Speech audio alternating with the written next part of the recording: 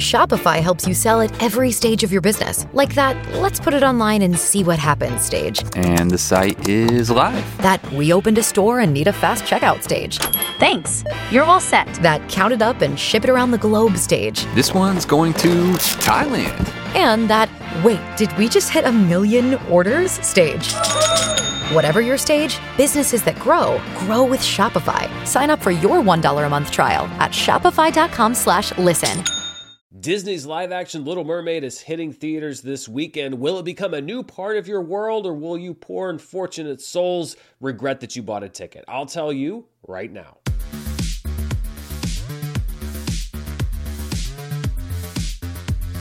Hello everybody and welcome to my review of the new The Little Mermaid, which is a live-action remake nearly 25 years after the original animated classic hit theaters and kicked off what many consider to be the Disney Renaissance of the 80s and 90s. This version of The Little Mermaid is directed by Rob Marshall, whose last 3 films, Mary Poppins Returns, Into the Woods, and Pirates of the Caribbean on Stranger Tides, have all been for Disney. And screenplay credit goes to David Magee, who also wrote A Man Called Otto, but shamefully, John Musker and Ron Clements, the original screenwriters for The Little Mermaid, are buried in the credits long after David Magee's screenplay credit comes up. And listen, Magee deserves credit for the work that he did on this film, but the original writers do as well. And this is not the first time that Disney has made this mistake. At this point, it's not a mistake on their part, but it is a grievous error to bury these original screenwriters as far down as they did, because they deserve to be credited right along Magee for their screenplay work on the original film. Now, if you've watched my reviews over the last few years, you'll know that I'm not consistently a big fan of these Disney remakes. I've liked a couple of them,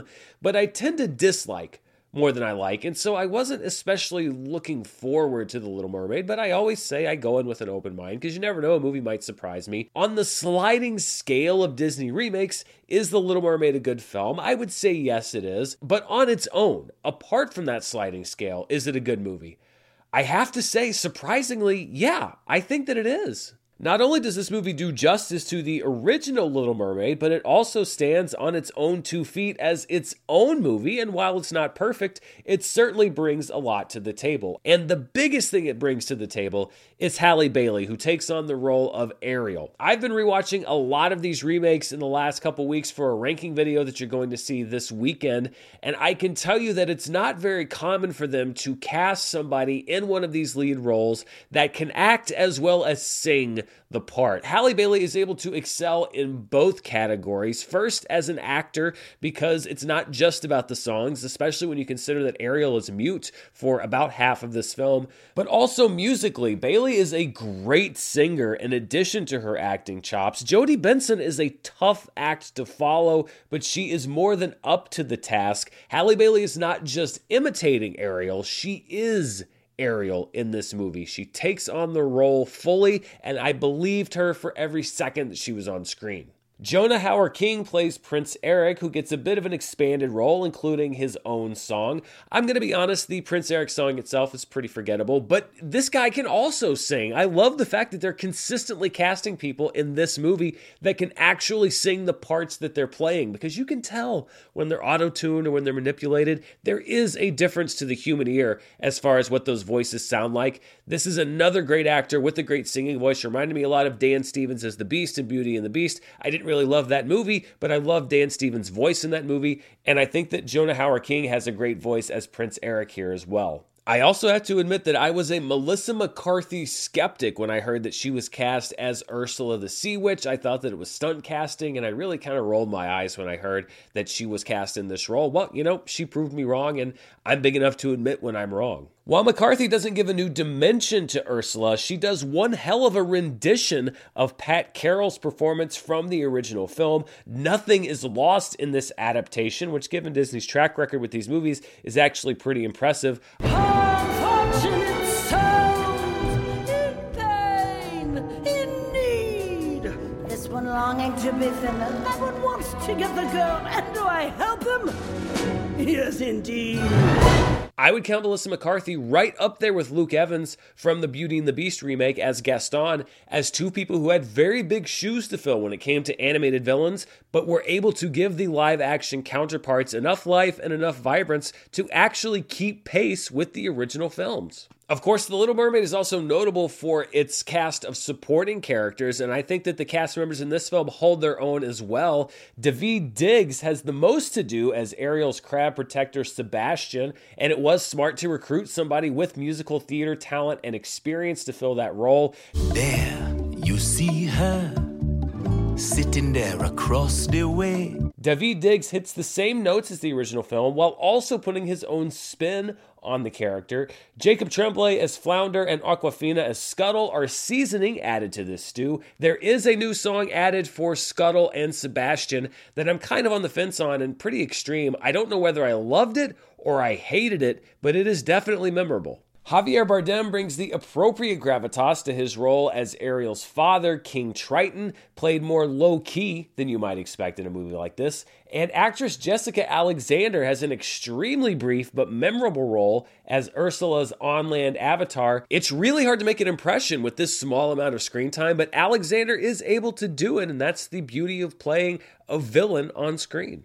In the lead up to the film, there has been much to do about the look of the movie, both atmospherically and also character design-wise. Aesthetically, I think the movie is bright and vibrant. It kind of had this undeserved reputation for being washed out and dull. Some of the underwater sequences look less fantastical when you're in these darker coves, but the majority of them are bright and vibrant. Yes, the VFX are a little bit rough here and there. They look a bit more composited, but in general, I bought this underwater world. The character designs are truer to life for the sea creatures, which you're either going to go with or you won't. The truer to life designs didn't bother me as much in this film as the ornate household objects did in Beauty and the Beast, but again, this is probably due to a lot of personal aesthetics. I was able to adjust to the look of the characters after just a few minutes. As for the music, most of the songs that you know from the original Little Mermaid have made the jump to live action, with the most notable exception being Les Poissons, the Sebastian Misadventures in the Kitchen song. Sorry, that one did not make the jump. There are also a few additional songs in the film from original songwriter Alan Menken and new lyricist Lin-Manuel Miranda, replacing the late Howard Ashman. To be honest, most of the new songs are either superfluous, forgettable, or both. However, there is one new one that I really liked that is sort of Ariel's internal monologue when she first comes on land, and it allows you to get a little bit more into her head after she loses her voice, which, by the way, I'm kind of doing right now as I'm getting over some kind of a head cold, so apologies for that. The Little Mermaid's biggest downside for me was its length, because it's about 2 hours and 15 minutes long, which may tax the patience of your younger moviegoers, although the kids that were in the screening that I was in this afternoon seemed to be pretty transfixed by the film. Really, it comes down to the first act, which seems to stretch on forever because you have things like the new Prince Eric power ballad that kind of slow things down, but it didn't really feel like a slog to get through, and that really is what keeps the movie from foundering right up top. And yes, like I said, some of the effects work maybe isn't the best. However, there are also some really good special effects sequence,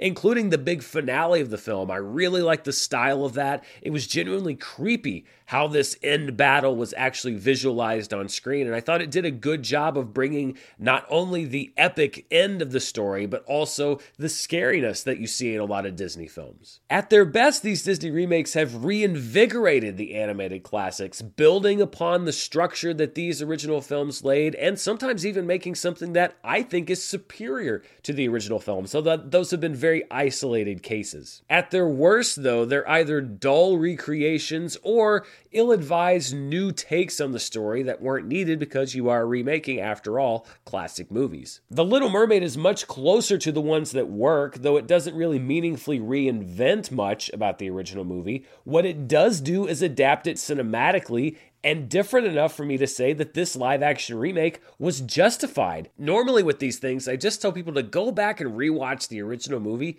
Here I would say, you know what? I think you'd be just as well watching either one of them, and it really comes down to the talent and vision of this film, and it has both in great amounts. And a big thing that drives my recommendation of this movie is Halle Bailey, whose Ariel is the beating heart of the film. Up where they stay all day in the sun, wandering free.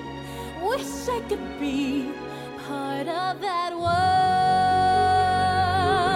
There are a lot of folks who have been screaming about her casting for almost 4 years now. And while it is firmly established in the movie how and why you can have mermaids from all around the world and all different races, I don't think this little piece of in-universe mermaid logic is going to calm anybody down, because at this point it's a cottage industry. There's so much of the movie YouTube space that is driven by the hatred of companies, the hatred of Disney, the hatred of certain actors and producers, etc. It is a lucrative industry, and that train is going to keep on rolling no matter what. We shouldn't really have to live in a world where you need to justify why Halle Bailey was cast as Ariel. She actually proves why she was the right choice for the role with every second of screen time. And I do believe that her Ariel will be the new Ariel for this generation of kids, and the love that this character will get and that Halle Bailey will get for this portrayal will soon drown out the hate that we have been hearing for so long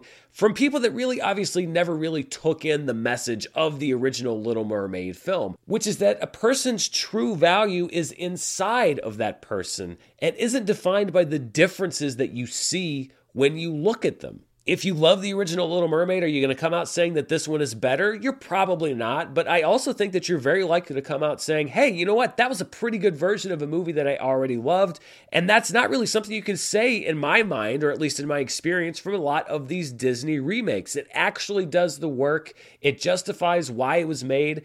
I think and I hope that it's going to be successful at the box office, and I don't usually root for these Disney remakes to do well because I think it's just going to encourage them to make more. But I was genuinely surprised at how much I liked the movie, and I'm happy to be able to recommend it. Like I say, I never go into a movie wanting to hate it or wanting to dislike it, and so this is a pleasant surprise for me early in the summer movie season.